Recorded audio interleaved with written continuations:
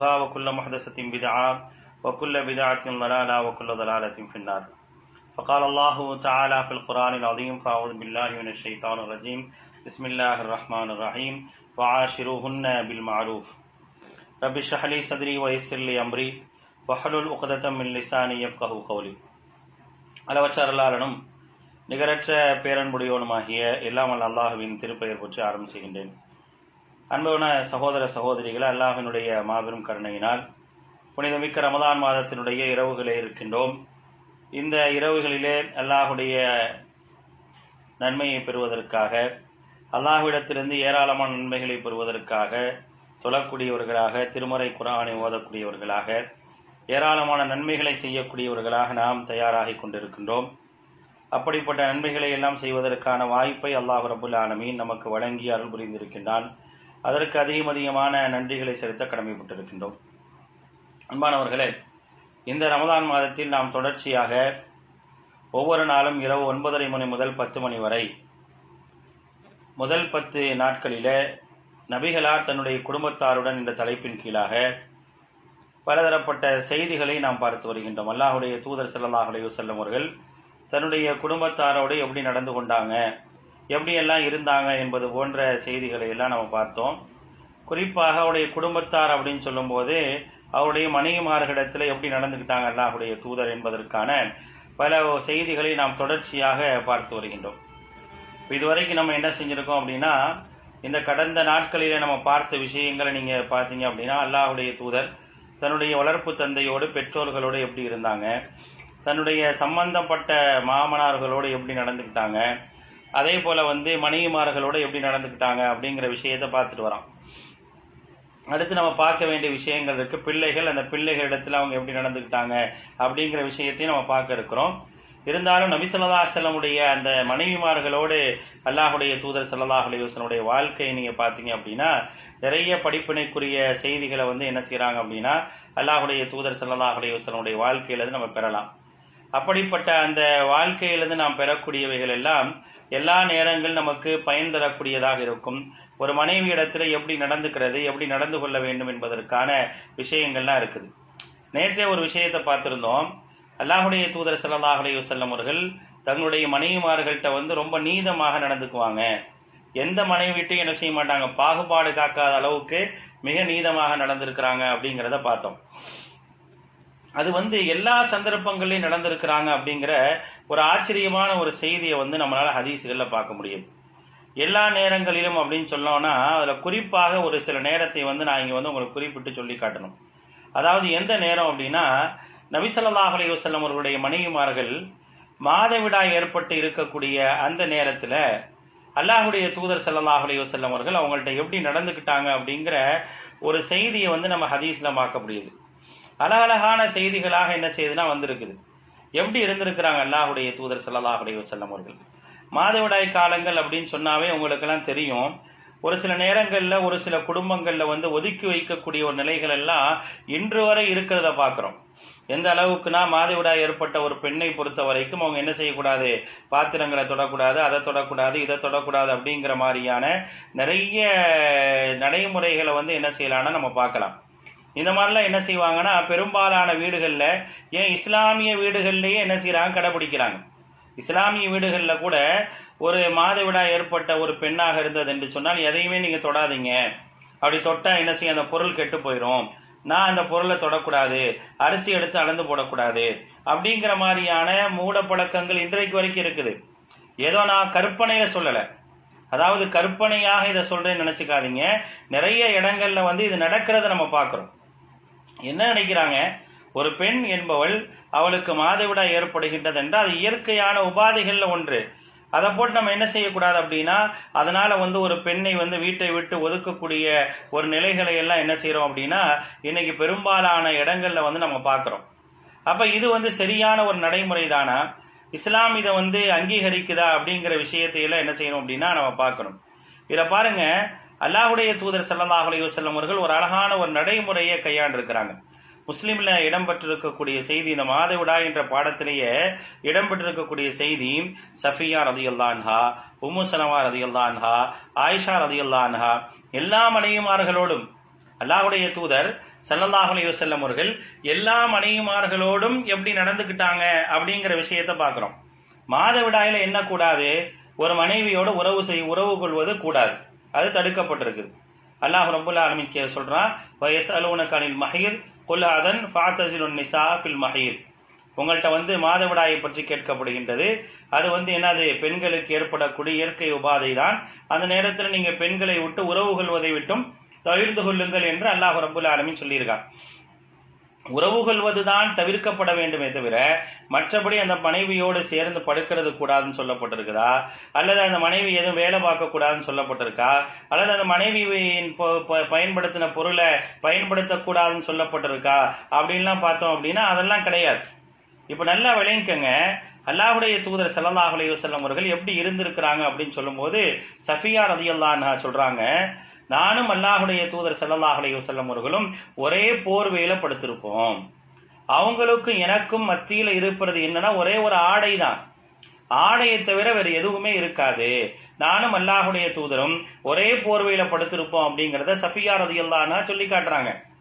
அப்ப அது ஒதுக்கக்கூடிய ஒரு காரியம் அல்ல என்பதை அல்லாஹ்வுடைய தூதர் தன்னுடைய மனைவிமார்கள்ட்ட நடந்து கொண்ட அந்த முறைகள் மூலமாக நமக்கு சொல்லித்தராங்களா இல்லையா? இது எவ்வளவு அழகான நடைமுறை.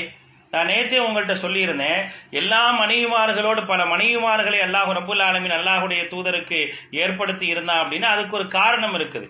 எல்லா விஷயங்களையும் மக்களுக்கு குறுகிய காலத்துல நடைமுறை வாழ்க்கையில் உள்ள விஷயங்கள் எல்லாத்தையும் யார் மூலமாக எல்லாம் சொல்ல முடியுமோ அப்படி சொல்வதற்கான ஒரு நிலையத்தான் அல்லாஹ் ரப்பல் ஆலமீன் ஏற்படுத்தி இருக்கிறான். அப்ப பாருங்க, சஃபியா ரலியல்லாஹு அன்ஹா சொல்றாங்க, எனக்கும் அல்லாஹ்வுடைய தூதரும் நானும் ஒரே போர்வையில தான் படுப்போம். ரெண்டு பேருக்கும் உள்ள தடுப்பு என்னன்னா ஆடை தான். அப்ப நான் என்னுடைய ஆடையில இருப்பேன், அவங்க அவங்களுடைய ஆடையில இருப்பாங்களே தவிர அந்த மாதவிடாய்க்காக எங்களை ஒதுக்குனது இல்ல அப்படிங்கிற விஷயத்தை என்ன செய்யறாங்கன்னா சஃபியா ரலியல்லாஹு அன்ஹா சொல்றாங்க. இது சஃபியா ரலியல்லாஹு அன்ஹாவுடைய செய்தி. உம்மு ஸலமா ரலியல்லாஹு அன்ஹா சொல்றாங்க, நானும் அல்லாஹ்வுடைய தூதரும் படுத்திருக்கும் போது என்ன செஞ்சேன் அப்படின்னா எனக்கு மாதவிடாய் ஏற்பட்டு விட்டது. அந்த மாதவிடாய் ஏற்பட்ட அந்த நேரத்துல நான் என்ன செஞ்சேன் அப்படின்னா நேரா போய் என்ன செஞ்சேன், சுத்தமாயிட்டு என்ன செஞ்சேன், வந்த பிறகு அல்லாஹ்வுடைய தூதர் ஸல்லல்லாஹு அலைஹி வஸல்லம் என்ன செஞ்சாங்க அப்படின்னா என்ன செஞ்சாங்க, அவருடைய அந்த ஆடையில என்ன செஞ்சாங்க, அவருடைய போர்வையில என்ன செஞ்சுட்டாங்க அப்படின்னா சேர்த்து வைத்துக் கொண்டார்கள் என்ற விஷயத்தை என்ன செய்யறோம் அப்படின்னா நாம் ஹதீசுகள்ல பாக்குறோம். ஆக இந்த அளவுக்கு அல்லாஹ்வுடைய தூதர் ஸல்லல்லாஹு அலைஹி வஸல்லமுடைய நடைமுறை இருந்திருக்கு. அது மட்டும் இல்ல, ஆயிஷா ரலியல்லாஹு அன்ஹாவும் சொல்றாங்க, அதே மாதிரிதான் அல்லாஹ்வுடைய தூதர் ஸல்லல்லாஹு அலைஹி வஸல்லம் அவர்கள் இந்த மாதிரியான சந்தர்ப்பங்கள் வரும் பொழுது நானும் அல்லாஹ்வுடைய தூதரும் ஒரே போர்வையில படுத்திருக்கிறோம் அப்படிங்கிற செய்தியை சொல்லி காட்டுறாங்க. அப்ப இது ஒரு அழகான ஒரு நடைமுறை பாருங்க. ஒரு மாதவிடாய் என்பது பெண்ணுக்கு ஏற்படக்கூடிய இயற்கை உபாதை. அதன் காரணமாக ஒரு பெண்ணை ஒதுக்கி வைக்க வேண்டும், ஒரு பெண்ணை வீட்டை விட்டு தூரமாக்க வேண்டும். அதுக்கு பேரை என்ன சொல்லுவாங்கன்னா தூரமாயிட்டாங்க, வீட்டை விட்டு தூரமாயிட்டாங்க அப்படிங்கிற மாதிரியான ஒரு பேர் சொல்வதை என்ன செய்யறோம்னா இன்னைக்கு பாக்குறோம். சொல்றாங்களா இல்லையா? அப்படிப்பட்ட ஒரு பேர் சொல்லப்படுது. அப்ப ஒரு சில மாற்று மத கலாச்சாரங்கள் என்ன இருக்கும் அப்படின்னா அந்த காலத்துல இப்ப கொஞ்சம் பரவாயில்ல, அந்த காலத்துல என்ன செய்வாங்க அப்படின்னா வீட்டு வாசல்ல தான் என்ன செய்வாங்க உட்கார வைக்கக்கூடிய ஒரு நடைமுறைகள் எல்லாம் இருந்ததை என்ன செய்யறோம் நம்ம கேள்விப்பட்டிருக்கோம். ஒரு சில பேர் என்ன செஞ்சிருக்கலாம், அதை பார்த்திருக்கலாம். ஆனா இஸ்லாம் அந்த மாதிரியான நடைமுறைகள்ல சொல்லி தரல. அது இயற்கையில ஏற்படக்கூடிய ஒரு பெண்களுக்கு ஏற்படக்கூடிய ஒரு குறைபாடு, அவ்வளவுதான். அது பெண்ணுக்கு தேவைப்படுது. ஏன்னா ஒரு பெண்ணை பொறுத்த வரைக்கும் அந்த பெண் யார் அப்படின்னா அவள் கர்ப்பம் தரிக்கக்கூடியவளாக இருக்கின்றார். அப்படி கர்ப்பம் தரிக்கக்கூடியவளாக இருக்கக்கூடிய பெண்ணுக்கு இந்த மாதிரியான ஒரு விஷயம் இருந்தால்தான் அது அந்த பெண்ணுக்கு சரியாக இருக்கும் என்பதற்காக அல்லாஹ் வைத்திருக்கக்கூடிய ஒரு ஏற்பாடு. அந்த ஏற்பாட்டுல எப்படி நடந்து கொள்ள வேண்டும் என்பதை அல்லாஹ்வுடைய தூதர் ஸல்லல்லாஹு அலைஹி வஸல்லம் சொல்லி காட்டுறாங்க. இதெல்லாம் நாம் ஒவ்வொருவரும் படிப்பினை பெற வேண்டிய விஷயங்கள். இதெல்லாம் இந்த மாதிரியான நடைமுறைகளை எல்லாம் சொல்லித் தருவதற்குத்தான். இதை ஓப்பனா என்ன செய்யறாங்க, சொல்றாங்க. இதுல எதுவும் எந்த அசிங்கமும் கிடையாது. இதை என்ன செய்யறாங்க, மனைவிமார்கள் சொல்றாங்க. ஏன் இது சொல்லப்படுது, அல்லாஹ்வுடைய தூதரோடு இருந்த இந்த விஷயங்கள் எல்லாம் ஏன் சொல்லப்படுது அப்படின்னா இந்த மார்க்கத்தை பொறுத்த வரைக்கும் எல்லாவற்றிலும் ஒரு தெளிவை அல்லாஹ் கொடுத்திருக்கிறான். எல்லாமே தெளிவாக இருக்குது. அந்த தெளிவை புரிந்து கொண்டு செயல்பட வேண்டும் என்பதற்காகத்தான் இந்த விஷயங்கள் சொல்லப்பட்டிருக்கு. அடுத்து பாருங்க, அல்லாஹ்வுடைய தூதர் ஸல்லல்லாஹு அலைஹி வஸல்லம் அவர்கள் இதே போன்ற இந்த மாதிரியான சூழ்நிலைகள்ல இன்னும் எப்படியெல்லாம் நடந்து கொண்டார்கள் என்பதை பற்றி ஆயிஷா ரலியல்லாஹு அன்ஹா அறிவிக்கக்கூடிய சில செய்திகளை நம்ம என்ன செய்ய வேண்டியிருக்கு, பார்க்க வேண்டியிருக்கு. அதுல என்ன செய்யறாங்கன்னா ஆயிஷா ரலியல்லாஹு அன்ஹா சொல்றாங்க, நான் மாதவிடாயாக இருக்கக்கூடிய அந்த நேரத்துல அல்லாஹுடைய தூதர் ஸல்லல்லாஹு அலைஹி வஸல்லம் அவர்கள் நான் அருகிய பானம் இருக்கா இல்லையா, நான் ஒரு பாத்திரத்துல என்ன செய்வேன் அப்படின்னா தண்ணீர் குடிப்பேன், பானத்தை குடிப்பேன். அதே பாத்திரத்துல நான் எங்கே வாய் வைத்து குடித்தேனோ அதே இடத்துல என்ன செய்வாங்க அப்படின்னா வாய் வைத்து குடிக்கக்கூடிய ஒரு நடைமுறையை அல்லாஹுடைய தூதர் வச்சிருந்தாங்க. ஆயிஷா ரலியல்லாஹு அன்ஹா அறிவிக்கிறாங்க, குந்து அஷ்ரபு மினல் கதஹி வஅன ஹாயிதுன், நான் மாதவிடாய் ஏற்பட்டிருக்கக்கூடிய நேரத்துல நான் என்ன செய்வேன் அப்படின்னா நான் பாத்திரத்துல என்ன செய்வேன் அப்படின்னா வாய் வச்சு தண்ணீர் குடிப்பேன். ஃபஉனாவிலுஹு நபி ஸல்லல்லாஹு அலைஹி வஸல்லம் ஃபயதஉ ஃபாஹு அலா மௌதிஇ ஃபிய, நான் என் பாத்திரத்தில் எந்த இடத்துல வாய் வச்சு குடிச்சேனோ அதே இடத்துல என்ன செய்வாங்க அல்லாஹுடைய தூதர் ஸல்லல்லாஹு அலைஹி வஸல்லம் அவர்களும் குடிப்பார்கள் என்ற ஒரு செய்தி என்ன செய்யறாங்கன்னா ஆயிஷா ரலியல்லாஹு அன்ஹா சொல்றாங்க. ரொம்ப கவனிக்க வேண்டிய விஷயம், ஒரு சாதாரணமான ஒரு காரியம் இல்ல. அப்ப இந்த நேரத்துல ஒரு பாத்திரத்தை தனி பாத்திரம் வைக்கிறது, தனி கிளாஸ் வைக்கிறது, தனி டம்ளர் வைக்கிறது, இதெல்லாம் ஒரு காலத்துல நடைமுறையில் இருந்துச்சா இல்லையா? தனி பாயில படுக்க வைக்கிறது, இந்த மாதிரியான நடைமுறைகள்லாம் இருந்துச்சா இல்லையா? அப்படிப்பட்ட நடைமுறைகளை எல்லாம் ஒருத்தர் ஃபாலோ பண்ணக்கூடாது, அது தவறான ஒரு நடைமுறை என்பதை சொல்வதற்காகத்தான் அல்லாஹுடைய தூதர் ஸல்லல்லாஹு அலைஹி வஸல்லம் அவர்கள் தன்னுடைய மனைவிமார்களோடு இப்படி எல்லாம் நடந்திருக்கிறாங்க. பாருங்க, இதெல்லாம் எப்படி ஒரு மார்க்கத்துல நம்ம இருக்கிறோம் பாருங்க. எவ்வளவு விஷயங்களை சின்ன சின்னதாக மனிதனுடைய வாழ்வில் இருக்கக்கூடிய ஒரு சின்ன சின்ன விஷயங்களை கூட நான் எப்படிப்பட்ட ஒரு நடைமுறையை பேண வேண்டும் என்று சொல்லப்பட்டிருக்கு அப்படின்னா எப்படிப்பட்ட ஒரு உன்னதமான மார்க்கம், எப்படிப்பட்ட ஒரு சிறப்பிற்குரிய ஒரு தூதரை நம்ம பெற்றிருக்கிறோம். இதுக்கே நம்ம என்ன செய்ய வேண்டியிருக்கு, அதிகமாக அல்லாஹ்வுக்கு நன்றி செலுத்த நாம் கடமைப்பட்டிருக்கிறோம். பாருங்க, ஆயிஷா ரலியல்லாஹு அன்ஹா அடுத்து சொல்லி காட்டுகின்றார்கள். இது சம்பந்தமான செய்தி. இது இந்த மாதிரியான விஷயங்களை எல்லாம் நீங்களும் நானும் தெரிந்து கொள்ள வேண்டும் என்பதற்காக நான் சொல்லி காட்டுறேன். ஆயிஷா ரலியல்லாஹு அன்ஹா சொல்றாங்க, கான அஹ்யானன் யக்தஸிலு மா ஜௌஜதிஹி மின் இனாஇன் வாஹிதின், அல்லாஹ்வுடைய தூதர் ஸல்லல்லாஹு அலைஹி வஸல்லம் அவர்கள் இருக்காங்களா இல்லையா, நானும் அல்லாஹ்வுடைய தூதரும் ஒரே பாத்திரத்தில் குளித்திருக்கிறோம், ஒரே பாத்திரத்தில் குளிச்சிருக்கிறோம். ஹத்தா தகூல் லஹு தஅலி வ யகூலு லஹா தஈலி, அவங்க ரெண்டு பேரும் குளிக்கும் போது எனக்கு கொஞ்சம் தண்ணியை வை, எனக்கு கொஞ்சம் தண்ணியை கொடு, எனக்கு கொஞ்சம் உனக்கு கொஞ்சம் தண்ணியை கொடு அப்படின்னு சொல்லி அந்த நேரத்துல விளையாண்டுட்டு என்ன செஞ்சிருக்கிறாங்க, குளிக்கக்கூடியவர்களாக இருந்திருக்கிறாங்க. அந்த நேரம் என்ன செஞ்சிருக்கு, சில நேரங்கள்ல நாங்க மாதவிடாய் பெண்களாக இருந்திருக்கிறோம், அதனால நாங்கள் மாதவிடாயா இருக்கிறோம் அப்படின்னு சொல்லும் பொழுது தண்ணீரும் பாத்திரமும் அசுத்தமானது இல்லையே அப்படின்னு சொல்லிட்டு என்ன செஞ்சிருக்கிறாங்க, அல்லாஹ்வுடைய தூதர் ஸல்லல்லாஹு அலைஹி வஸல்லம் அவர்கள் எங்களோடு சேர்ந்து குளிச்சிருக்கிறாங்க அப்படிங்கிற செய்தியை ஆயிஷா ரலியல்லாஹு அன்ஹா சொல்லி காட்டுறாங்க. ஆக அன்பான சகோதர சகோதரிகளே, எப்படிப்பட்ட ஒரு நடைமுறைகளை அல்லாஹ்வுடைய தூதர் ஸல்லல்லாஹு அலைஹி வஸல்லம் அவர்கள் நம்முடைய வாழ்க்கைக்கு தேவையான விஷயங்களை சொல்லி இருக்கிறாங்க அப்படிங்கறத நீங்க என்ன செய்யணும், புரிஞ்சுக்கணும். அது மட்டும் இல்லாம அல்லாஹ்வுடைய தூதர் ஸல்லல்லாஹு அலைஹி வஸல்லம் அவர்கள் தன்னுடைய மனைவிமார்களுக்கு செல்ல பெயர்களை கொண்டெல்லாம் என்ன செஞ்சிருக்கிறாங்க, அழைச்சிருக்கிறாங்க. அதுல குறிப்பாக ஆயிஷா ரலியல்லாஹு அன்ஹாவை அல்லாஹ்வுடைய தூதர் ஸல்லல்லாஹு அலைஹி வஸல்லம் அவர்கள் கூப்பிடும் போது எப்படி கூப்பிடுவாங்க அப்படின்னா யா ஆயிஷ் அப்படின்னு சொல்லி என்ன செய்வாங்க, அல்லாஹ்வுடைய தூதர் கூப்பிடுவாங்க. ஒரு முறை அது ஒரு அன்பின் போது ஒரு நல்ல ஒரு அழகான ஒரு பெயரை, மனைவிக்கு பிடித்த பெயரை கொண்டு கூப்பிடுவது என்பது ஒரு நடைமுறையில நபி ஸல்லல்லாஹு அலைஹி வஸல்லம் குடும்ப வாழ்க்கையில இருந்த ஒரு விஷயம். அப்ப என்ன தெரியுதுன்னா, மனைவிமார்கள்ட்ட சிடு சிடுனே காலத்தை ஓட்டியதாக அல்லாஹ்வுடைய தூதருடைய வாழ்க்கையை பார்க்க முடியல. ஆக எல்லா நேரங்களிலும் என்ன செஞ்சிருக்கிறாங்க, நபி ஸல்லல்லாஹு அலைஹி வஸல்லம் அவர்கள் சந்தோஷமாக அவர்களை திருப்திப்படுத்தக்கூடிய அளவிற்கான ஒரு நடைமுறையை பேணி வாழ்ந்திருக்கிறாங்க அப்படிங்கறத பாக்குறோம். அப்ப என்ன செய்யறாங்கன்னா, அல்லாஹ்வுடைய தூதர் ஸல்லல்லாஹு அலைஹி வஸல்லம் அவர்கள் ஃபயுனாதி மஸலன் ஜௌஜதி ஆயிஷா ரலியல்லாஹு அன்ஹா காயிலன், ஆயிஷா ரலியல்லாஹு அன்ஹா அல்லாஹ்வுடைய தூதர் ரொம்ப செல்லமா கூப்பிடுவாங்க, யா ஆயிஷ், யா ஆயிஷ்னு கூப்பிடுவாங்களா, யா ஆயிஷ் ஹாதா ஜிப்ரீல் யுக்ரிஉக ஸலாம். ஒரு முறை என்ன செய்யறாங்கன்னா, ஜிப்ரீல் அலைஹிஸ்ஸலாம் என்ன செஞ்சிருக்காங்க, அல்லாஹ்வுடைய தூதர்ட்ட வஹி செய்தியை கொண்டு வந்திருக்கிறாங்க. கொண்டு வந்த அந்த நேரத்துல ஜிப்ரீல் அலைஹிஸ்ஸலாம் என்ன செய்யறாங்க, ஆயிஷா ரலியல்லாஹு அன்ஹா சலாம் சொல்லி இருக்கிறாங்க.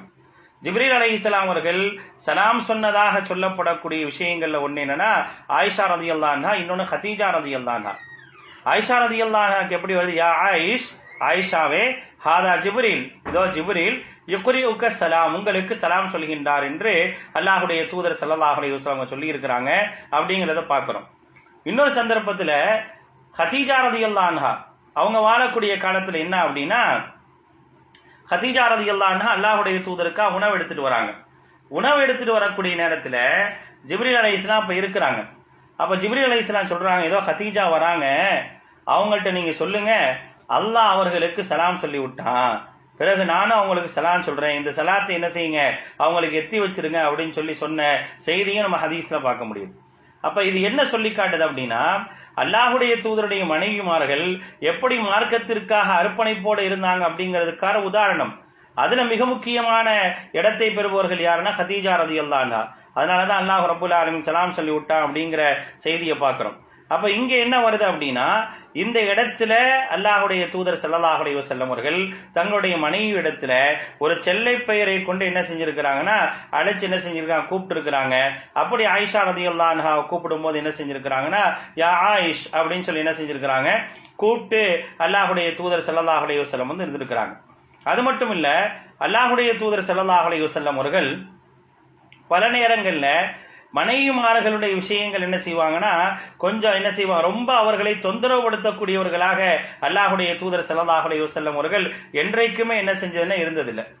அல்லாஹுடைய தூதர் எந்த விஷயத்திலையும் தொந்தரவு தர மாட்டாங்க, மற்றவங்களுக்கு உபதேசம் பண்ணுவாங்க. எப்படின்னா ஃபத்தகுல்லாஹ ஃபின்னிசா, பெண்களுடைய விஷயத்துல அல்லாஹ்வை பயந்து கொள்ளுங்கள், ஃபஇன்னக்கும் அகல்துமூஹுன்ன பி அமானில்லா, அவர்களை நீங்க என்ன செய்யுங்க, அவர்களை நீங்கள் அமானிதமாக நீங்கள் பெற்றிருக்கின்றீர்கள் என்று அல்லாஹுடைய தூதர் ஸல்லல்லாஹு அலைஹி வஸல்லம் அவர்கள் தன்னுடைய தோழர்களுக்கு உபதேசம் செஞ்சிருக்கிறாங்க.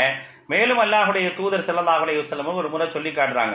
ஹுகைம் இப்னு முஆவியா ரலியல்லாஹு அன்ஹு அறிவிக்கிறாங்க, ஒரு தந்தை வாயிலா அறிவிக்கப்படுது. குல்து, அவர் கேட்கிறார், யா ரசூலல்லாஹ், அல்லாஹுடைய தூதரே, மா ஹக்கு ஜௌஜிஹி அஹதினா அலைஹி, எங்கள்ல ஒருவர் தன்னுடைய மனைவிக்கு செய்ய வேண்டிய கடமை என்ன அப்படின்னு கேட்கும் போது அல்லாஹுடைய தூதர் சொல்றாங்க, அன்துத்இமஹா இதா தஇம்த, நீ சாப்பிட்டா அவளுக்கு சாப்பிட கொடு, வதக்ஸூஹா இதா தஸைத, நீ ஆடை அணிந்தால் அவளுக்கும் ஆடை அணிய செய், வலா தத்ரிபில் வஜ்ஹ, முகத்துல என்ன செய்யாத, அடிக்காத, வலா துகப்பிஹ், மோசமான வார்த்தையை கொண்டு திட்டாதே, வலா தஹ்ஜுர் இல்லா ஃபில் பைத், வெறுப்பை காட்டுவதாக இருந்தால் வீட்டை தவிர வேற எங்கே வெறுப்பை காட்டிடாது. வீட்டுக்குள்ள சண்டையை நம்ம என்ன செய்வோம், ஊர் உலகத்துக்கெல்லாம் காட்டுவோம், நானும் என் பொண்டாட்டியும் சண்டை போட்டிருக்கோம், நானும் என் புருஷனும் சண்டை போட்டிருக்கோம் அப்படின்னு சொல்லி ஊர் உலகத்துக்கெல்லாம் தெரிகிறவன் நடந்துக்கும். வீட்டுல பிரச்சனையா, வீட்டுக்குள்ளாக பிரச்சனை இருக்கா, அது நம்மளை தாண்டி நம்ம அறையை தாண்டி வெளியே போக கூடாது. எனக்கும் என் மனைவிக்கும் சண்டைங்க, அந்த சண்டை என்ன செய்யக்கூடாது, நான் ஊரே சொல்ற மாதிரி என்ன செய்யக்கூடாது, நடந்துக்க கூடாது. அது நம்ம ரெண்டு பேத்துக்குள்ளாகத்தான், கணவன் மனைவிக்குள்ளாகத்தான் இருக்கணும். அதைத்தான் அல்லாஹ்வுடைய தூதர் சொல்றாங்க, வலா தஹ்ஜுர் இல்லா ஃபில் பைத், வீட்டை தாண்டி என்ன செய்யாதுன்னா வெளியில வந்து அவங்கள்ட்ட முறைத்தோ பிரிந்து நடந்து கொள்ளாதே, அதை நீ காட்டாத அப்படிங்கிறாங்க அல்லாஹ்வுடைய தூதர் ஸல்லல்லாஹு அலைஹி வஸல்லம். அப்ப நாங்க ரெண்டு பேரும் சண்டை போட்டிருக்கிறோம் அப்படிங்கறத ஊரே தெரிகிற மாதிரி என்ன செய்யறது இருக்கா இல்லையா? இன்னைக்கு ரெண்டு பேருக்கு சண்டை அப்படின்னா அதை ஊரே சொல்லிடுவாங்க. அப்படிதான் என்ன செய்யுது, இன்னைக்கு கணவன் மனைவி சண்டையே இருக்குது, தெருவுல தெரிகிற அளவுக்கு சண்டை போடக்கூடிய அளவுக்கெல்லாம் சூழ்நிலைகளை பாக்குறோம், கட்டி உருள்றாங்க, அதெல்லாம் என்ன செய்யறோம்னா பாக்குறோம். இப்ப எந்த அளவுக்கு இன்னைக்கு வந்து ஒரு குடும்பம் சீரழிஞ்சு இருக்கு அப்படின்னா, கணவன் மனைவி சேர்ந்து கர்ப்பமாக இருப்பது கூட இன்றைக்கு வந்து ஒரு பெரிய பாவச் செயல் போல பார்க்கப்படுதா இல்லையா? அதாவது இன்றைக்கு நேத்தோ இன்னைக்கோ நீங்க செய்தித்தாள்கள்ல பார்த்திருந்தீங்க அப்படின்னா 70 லட்சம் பெண்கள் வந்து இந்த லாக்டவுன்ல கர்ப்பமா இருக்கிறாங்களாம். இருந்தா என்ன தப்பாது? ஒரு கணவன் மனைவி சேர்றாங்க, அதன் மூலமாக இறைவன் அவங்களுக்கு குழந்தையை தரான். அப்படி குழந்தையை தர்ற விஷயத்தை கூட அவர்கள் கணவன் மனைவி சேர்ந்து ஒரு மனைவி கர்ப்பமாவதை வந்து ஏதோ ஒரு குற்றச்செயல் போல இன்றைக்கு உலகம் பார்க்குது. அப்ப எந்த அளவுக்கு குடும்பத்தினுடைய சீரழிவுகள் இருக்குன்னு பாக்கிறோமா இல்லையா? ஒரு குடும்பம் எந்த அளவுக்கு சீரழிஞ்சு போயிருக்கு அப்படிங்கறது இன்றைக்கு ஒரு உதாரணத்துல பார்க்கலாம். அதெல்லாம் பெரிய தப்பு போல சொல்றாங்க. என் கணவன் மனைவி சேர்ந்த கர்ப்பமாக மாட்டாங்களா? இதென்ன பெரிய குற்றமா? குழந்தையை பெற்றுக் கொள்வதற்கு என்ன நாடுகள்ல தடை விதிக்கப்பட்டிருக்குதா? இது ஒரு செய்தியாக இன்றைக்கு பேசப்படுது. ஏதோ தவறான ஒரு நிகழ்வாக இன்றைக்கு சொல்லப்படக்கூடிய அளவுக்கு ஆயிருச்சே. எவ்வளவு மோசமான ஒரு உலகத்தில் நம்ம வாழ்ந்துட்டு இருக்கோம் பாத்தீங்களா? கணவன் மனைவி அனுமதிக்கப்பட்ட ஒரு ஆணும் ஒரு பெண்ணும் வேற யாரு கூட இல்ல, தன்னுடைய வீட்டுல இருக்கக்கூடிய மனைவியோடு ஆசைக்கு உடனே என்ன செய்யறாரு, அவங்க ரெண்டு ஒண்ணு சேர்றாங்க. அதன் மூலமாக ஒரு பெண் கர்ப்பம் தரிக்கிறாள். அப்படி கர்ப்பம் தரிப்பது என்ன மிகப்பெரிய ஒரு கொடூரமான செயலா, ஒரு பாவமான செயலா? இந்த நாடு அதை குற்றம்னு அறிவிச்சிருக்குதா? அப்ப எந்த அளவிற்கு குடும்பங்கள் இன்றைக்கு சீரழிக்கப்பட்டதாக இருக்குதுன்னு யோசிச்சுக்கோங்க. அன்பான சகோதர சகோதரிகளே, குடும்பம் எந்த அளவுக்கு சீரழிக்கப்பட்டிருக்கின்றது என்பது இதற்கெல்லாம் ஒரு உதாரணம் இதுதான். எவ்வளவு ஒரு மோசமான ஒரு நிலைக்கு தள்ளப்பட்டிருக்கோம் அப்படிங்கிறத பாருங்க. அல்லாஹ் காப்பாற்ற வேண்டும் இந்த சமூகத்தை. இந்த சமூகம் எதை நோக்கி போய்கொண்டிருக்குன்னே தெரியல. அப்போ ஒரு கட்டத்தில் என்ன செய்ய போறாங்க அப்படின்னா, குடும்பம் என்று சொன்னால் ஒரு ஆணும் பெண்ணும் தானே தவிர அவர்களுக்கு குழந்தைகளோ அன்போ பாசமோ நேசமோ இருக்கக்கூடாது என்ற அளவுக்கு கொண்டு போயிடுவாங்க கூட. இப்படிப்பட்ட நிலையில போனா என்ன ஆகும்? கணவன் மனைவிக்கு மத்தியில் விவாகரத்து தான் அதிகரிக்கும். இன்றைக்கு மேலை நாடுகள்லாம் குடும்பங்களுடைய அந்த குடும்பம் என்ற ஒரு அடிப்படையே இல்லாத அளவுக்கு இன்றைக்கு ஆயிருச்சு அப்படின்னா அதற்கான காரணம் என்ன? அப்படிங்கறத நீங்க யோசிச்சு பாருங்க. ஏன் இப்படிப்பட்ட ஒரு நிலைக்கு தள்ளப்பட்டிருக்கிறோம் அப்படின்னா, அங்கெல்லாம் குடும்பம் என்பதே நல்ல ஒரு நடைமுறையில கிடையாது.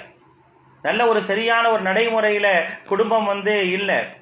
அதனால நம்ம கவனிக்க வேண்டிய விஷயம் என்னன்னா, குடும்பத்தை எப்படி கொண்டு செல்ல வேண்டும் என்ற ஒரு நிலை இருக்குது. அப்ப அல்லாஹுடைய தூதர் சொல்றாங்க, ஒரு பாச பிணைப்புக்கான ஒரு வெளிப்பாடாகத்தான் அல்லாஹுடைய தூதர் சொல்லி காட்டுறாங்க. நீ சாப்பிட்டா அன்துத்இமஹா இதா தஐம்த, நீ சாப்பிட்டா அவளுக்கு உணவு கொடு. வதக்ஸூஹா இதா தஸைத, நீ ஆடை வாங்கினா அவளுக்கு ஆடை வாங்கி கொடு. வலா தத்ரிபில் வஜ்ஹ, முகத்தில் அடிக்காத. வலா துகப்பிஹ், மோசமாக நடத்தாதே.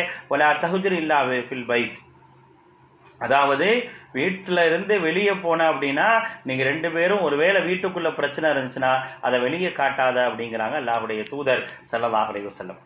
அப்படிப்பட்ட ஒரு நடைமுறைகள்லாம் இன்னைக்கு கிடையாது. அதனுடைய வெளிப்பாடு தான் என்ன சொல்றான், கணவன் மனைவி சேர்ந்து 70 லட்சம் பேர் கர்ப்பமாயிட்டாங்க. ஏன்னா இந்தியால இருக்கட்டும் 130 கோடி பேர்ல 70 லட்சம் பேர் கர்ப்பமானா என்னன்னு கேக்குறேன். பெரிய குற்றமான இன்னைக்கு சொல்லிட்டு இருக்கிறாங்க. அப்ப எவ்வளவு மோசமான ஒரு குடும்ப வன்முறையை இந்த நாடு விரும்புது அப்படின்றது தெரியல. அவ குடும்பம் என்பது கணவன் மனைவி சண்டை சச்சரவோடு இருக்கணும், தூரமாக இருக்கணும், அருகில் இருக்கக்கூடாது, பாசத்தோடும் நேசத்தோடும் இருக்கக்கூடாது என்பதை இன்றைக்கு இந்த உலகம் விரும்புதா? அதைத்தான் நம்ம என்ன செய்ய வேண்டியிருக்குது, யோசிக்க வேண்டிய ஒரு நிலைக்கு இருக்கிறோம். அல்லாஹ் காப்பாற்ற வேண்டும். அப்படிப்பட்ட ஒரு நடைமுறையை இந்த மார்க்கம் நமக்கு சொல்லி தரல. அல்லாஹுடைய தூதர் ஸல்லல்லாஹு அலைஹி வஸல்லம் அவர்கள் நமக்கு அப்படிப்பட்ட ஒரு நடைமுறை சொல்லி தரல. அழகான ஒரு குடும்ப வாழ்க்கை என்ன செஞ்சிருக்கிறாங்க, நமக்கு சொல்லி தந்திருக்கிறாங்க. அந்த குடும்ப வாழ்க்கைய அதுபோல என்ன செய்யணும் அப்படின்னா வாழக்கூடியவர்களாக நாம் இருக்க வேண்டும் என்பதற்காகத்தான் அல்லாஹுடைய தூதர் ஸல்லல்லாஹு அலைஹி வஸல்லம் அவர்கள் இவ்வளவு அழகான ஒரு நடைமுறையை சொல்லி தராங்க. எவ்வளவு பாச பிணைப்புங்க அல்லாஹுடைய தூதர் ஸல்லல்லாஹு அலைஹி வஸல்லம் உடைய வாழ்க்கையில பாருங்க. எந்த அளவுக்கு பாசப்பிணைப்போடு நடந்திருக்கிறாங்க அப்படிங்கிறதுக்கான உதாரணங்களை எல்லாம் நம்ம என்ன செய்யலாம், பார்க்கலாம். அதுல ஒண்ணு என்ன அப்படின்னா, ஒருமுறை நபி ஸல்லல்லாஹு அலைஹி வஸல்லம் அவர்களும் ஆயிஷா ரலியல்லாஹு அன்ஹாவும் பயணம் செய்யக்கூடிய ஒரு காலகட்டம். அப்ப எந்த அளவுக்கு அல்லாஹுடைய தூதர் தன்னுடைய குடும்பங்களோடு பாசப்பிணைப்பாக இருந்திருக்கிறாங்க அப்படிங்கிறதுக்கு ஒரு உதாரணம் பாருங்க.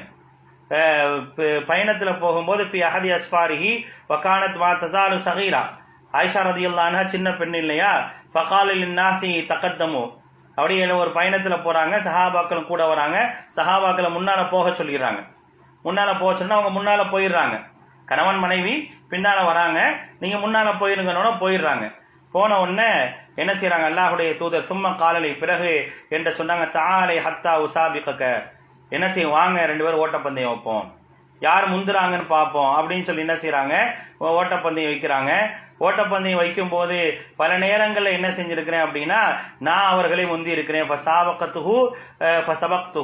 2 பேரும் ஓடுவோம், ஓடும் போது நான் அவரை முந்தி இருக்கிறேன் அப்படின்றாங்க ஆயிஷா ரலியல்லாஹு அன்ஹா. அல்லாஹ்வுடைய தூதர்னால ஓட முடியாமையா இருக்கு?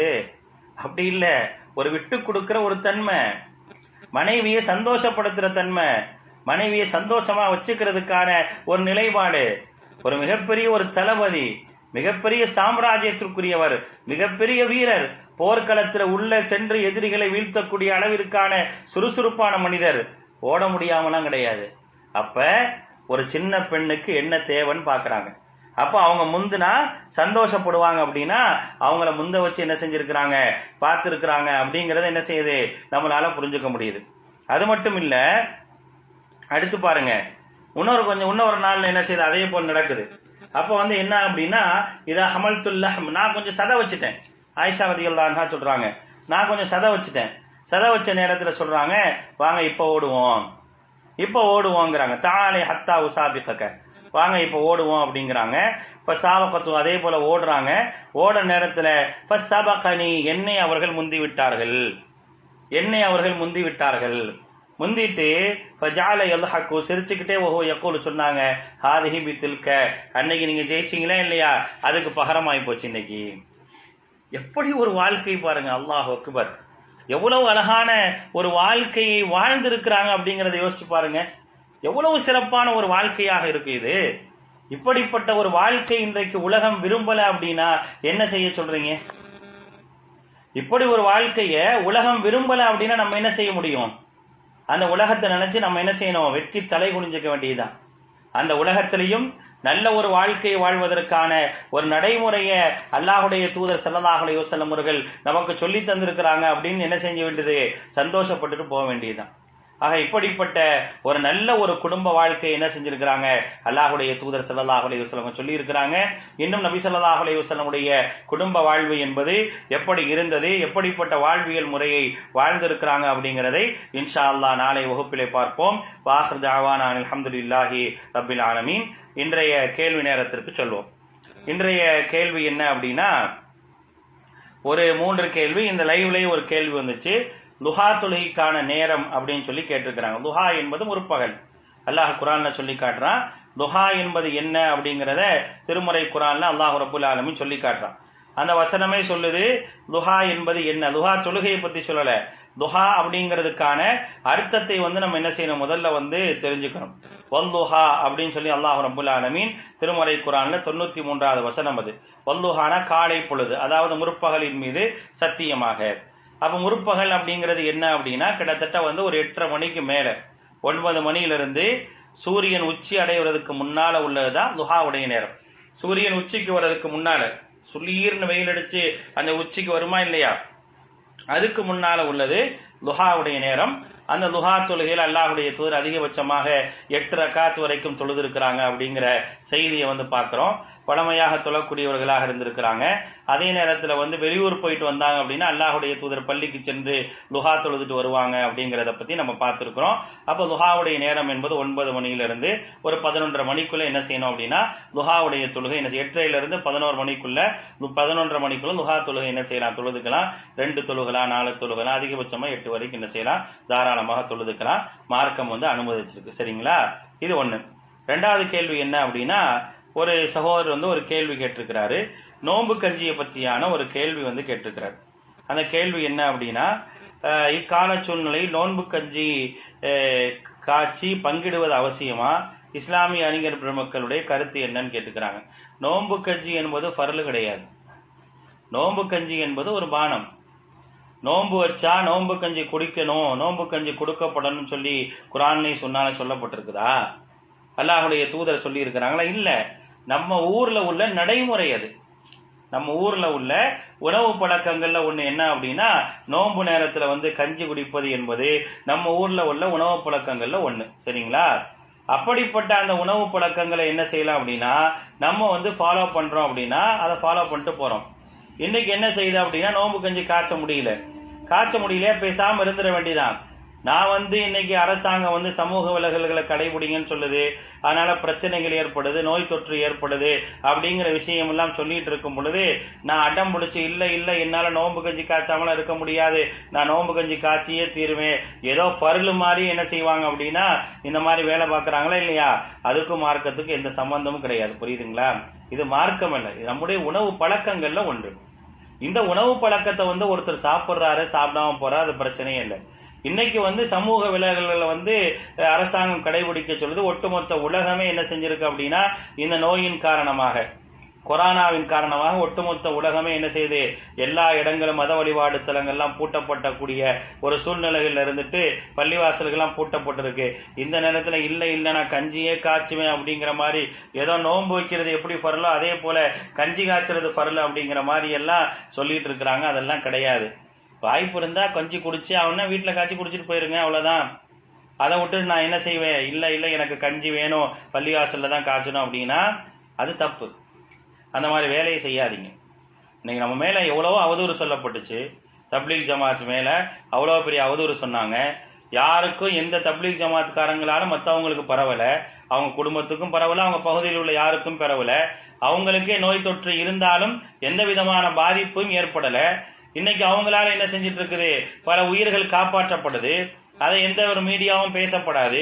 அந்த நேரத்துல நான் உட்காந்துட்டு நான் வந்து பள்ளிவாசல்ல லைட் ஆஃப் பண்ணிட்டு போய் தொழுவேங்கிறதும், பள்ளிவாசல்ல உள்ள போய் யாருக்கும் தெரியாம நான் கஞ்சி காய்ச்சி ஊத்துவேன் அப்படிங்கறதெல்லாம் சரியான ஒரு நடைமுறை இல்லை. தயவு செய்து இதெல்லாம் என்ன செஞ்சுங்க, தவிர்த்து கொள்ளுங்க. கொஞ்ச காலம், ஒரு வருஷம் இப்படி ஒரு சூழ்நிலை இருக்குதா, இதுல கையில வச்சிருப்பான் அல்லாஹ். நான் அப்படித்தானே அல்லாஹ்வை புரிஞ்சு வச்சிருக்கணும். இதுல அல்லாஹ் எனக்கு ஒரு நன்மையை வச்சிருப்பான். அந்த நன்மைக்காக நான் என்ன செய்யறேன் அப்படின்னா பொறுத்து போறேன்னு போகணும், அவ்வளவுதான். பருளு சொல்ல முடியல, ஜும்மா சொல்ல முடியல, அதை பத்தியெல்லாம் அக்கறைப்படாத இந்த சமூகம் கஞ்சி காய்ச்ச முடியலையேன்னா என்ன அர்த்தம்? என்ன ஒரு மோசமான நிலைக்கு நம்ம போயிட்டு இருக்கோம், கொஞ்சம் யோசிச்சு பாருங்க. அதனால தயவு செய்து அந்த மாதிரியான சிந்தனைகளை, எண்ணங்களை விட்டுருங்க. கஞ்சி காய்ச்சி ஊத்துறது எந்த பருளும் கிடையாது, சுண்ணாவும் கிடையாது. அது ஒரு நடைமுறை. நம்ம ஊர்ல மட்டும்தான் கஞ்சி இருக்குது, மற்ற மாநிலங்கள்லாம் கஞ்சி இருக்குதா? தமிழ்நாட்டுல கஞ்சி இருக்கு, கேரளால சில பகுதிகளில் கஞ்சி இருக்கு, அவ்வளவுதான். வேற எந்த ஊர்ல கஞ்சி காய்ச்சுறாங்க, எந்த ஊர்ல கஞ்சி காய்ச்சி ஊத்துறாங்க? எங்கேயுமே கிடையாது. ஆக கஞ்சி என்பது ஏதோ நோம்புக்கு பருளு மாதிரி என்ன செய்யறாங்க, போயிட்டு இருக்கிறாங்க, அப்படிலாம் கிடையாது. கஞ்சி காய்ச்சி அவசியமா ஊத்தணும்ன்ற எந்த ஒரு விஷயம் கிடையாது. காசு வச்சிருக்கீங்களா, சாப்பாட்டுக்கு வழி இல்லாம அலைகிறாங்க, சாப்பாட்டுக்கு வழி இல்லாம இருக்கிறாங்க இன்னைக்கு சமூகம். சோத்துக்கே வழி இல்ல. அந்த சமூகத்தை பாருங்க, போய் அந்த சமூகத்துக்கு சாப்பாட்டுக்கு வழி ஏற்படுத்தி கொடுங்க. நீங்க 5000 ரூபாய் காசை கஞ்சி கொடுக்குறீங்களா, ஒரு குடும்பத்தை தத்தெடுங்க, அவங்களுக்கு கொடுங்க, அதை செய்யுங்க. இன்னைக்கு நம்ம ஜமாத்தில் என்ன செஞ்சிருக்கிறோம், ஒரு குடும்பத்தை தத்தெடுக்கிற வேலையை செஞ்சுட்டு இருக்கிறோம். ஒரு குடும்பத்தை 6000 ரூபாய் கொடுத்து ஒரு குடும்பத்தை பொறுப்பேற்றுக் கொள்வோம் என்ற ஒரு திட்டம் போட்டு என்ன செய்யறோம், உலகம் முழுக்க, தமிழகம் முழுக்க, வெளிநாடுகள்லாம் வசூல் பண்ணி ஒவ்வொரு குடும்பமா தேவைப்படக்கூடிய இடத்துக்கு கொடுத்துட்டு இருக்கிறோம். அந்த மாதிரி என்ன செய்யுங்க, அந்த மாதிரி மக்கள்கிட்ட கொடுங்க. உங்களால கொடுக்க முடியலையா, எங்கள்கிட்ட கொடுங்க, நாங்க கொடுக்குறோம். அதை விட்டுட்டு கஞ்சி தான் காய்ச்சுவேன், கஞ்சி காய்ச்சி தான் ஊத்துவேன் அப்படின்னா இதுக்கும் மார்க்கத்துக்கு எந்த சம்பந்தம் இல்லை. இதனால பிரச்சனை வந்துச்சுன்னா அல்லாஹ் எங்களை சோதிச்சுட்டான்னு சொல்லாதீங்க. அல்லாஹ் நமக்கு புத்தியை கொடுத்துருக்கிறான். அதை விட்டுட்டு அதை சரியாக பயன்படுத்தல அப்படின்னா நம்மை விட முட்டாள்தனமானவங்க யாரு அப்படிங்கறத யோசிச்சுங்க, சரிங்களா? அடுத்து ஒரு கேள்வி கேட்டிருக்கிற ஒரு சகோதரர், தூங்கிட்டாரா, தூங்கி 5:30 மணிக்கு எந்திரிச்சிருக்கேன், எந்திரிச்சு நான் 2 வாழைப்பழத்தை சாப்பிட்டு நோம்பு வச்சுட்டேன், கூடுமா அப்படின்னு கேட்கிறார். தெரியாம செஞ்சீங்கன்னா விட்டுருங்க. பாங்கு சொன்ன பிறகு, ஃபஜ்ருடைய பாங்கு சொன்ன பிறகு அதுக்கப்புறம் சஹர் செய்ய முடியாதுங்க, சரிங்களா? நோம்பு நியத்தோட படுக்கிறீங்க, தூங்கிட்டீங்க, உங்களால அப்படியே நோம்பு வைக்க முடியும் அப்படின்னா தாராளமா வச்சுங்க. இல்லையா, லா யுகல்லிஃபுல்லாஹு நஃப்ஸன் இல்லா வஸா, ஒரு ஆத்மாவை கஷ்டத்தை, அவருடைய சக்திக்கு மீறி அல்லாஹ் ரப்பல் ஆலமீன் சோதிப்பது கிடையாது. அப்ப நான் எந்திரிச்சிட்டேன், பாங்கெல்லாம் சொல்லிருச்சு, இருந்தாலும் 2 வாழைப்பழத்தை சாப்பிட்டு நோன்பு வைக்கிறேன் அப்படின்னா அப்படிலாம் என்ன செய்யக்கூடாதுங்க, வைக்கக்கூடாது. அது தவறான ஒரு நடைமுறை. பாங்கு சொல்ற வரைக்கும் நாம் உண்ணலாம், பருகலாம். குலு வஷ்ரபு ஹத்தா யதபய்யன லக்குமுல் கைத்துல் அபியது மினல் கைத்தில் அஸ்வதி மினல் ஃபஜ்ர். ஃபஜ்ர் வரைக்கும் ஒரு டைம் இருக்கு. நீங்க என்ன செய்யுங்க, சாப்பிடுங்க, குடிங்க.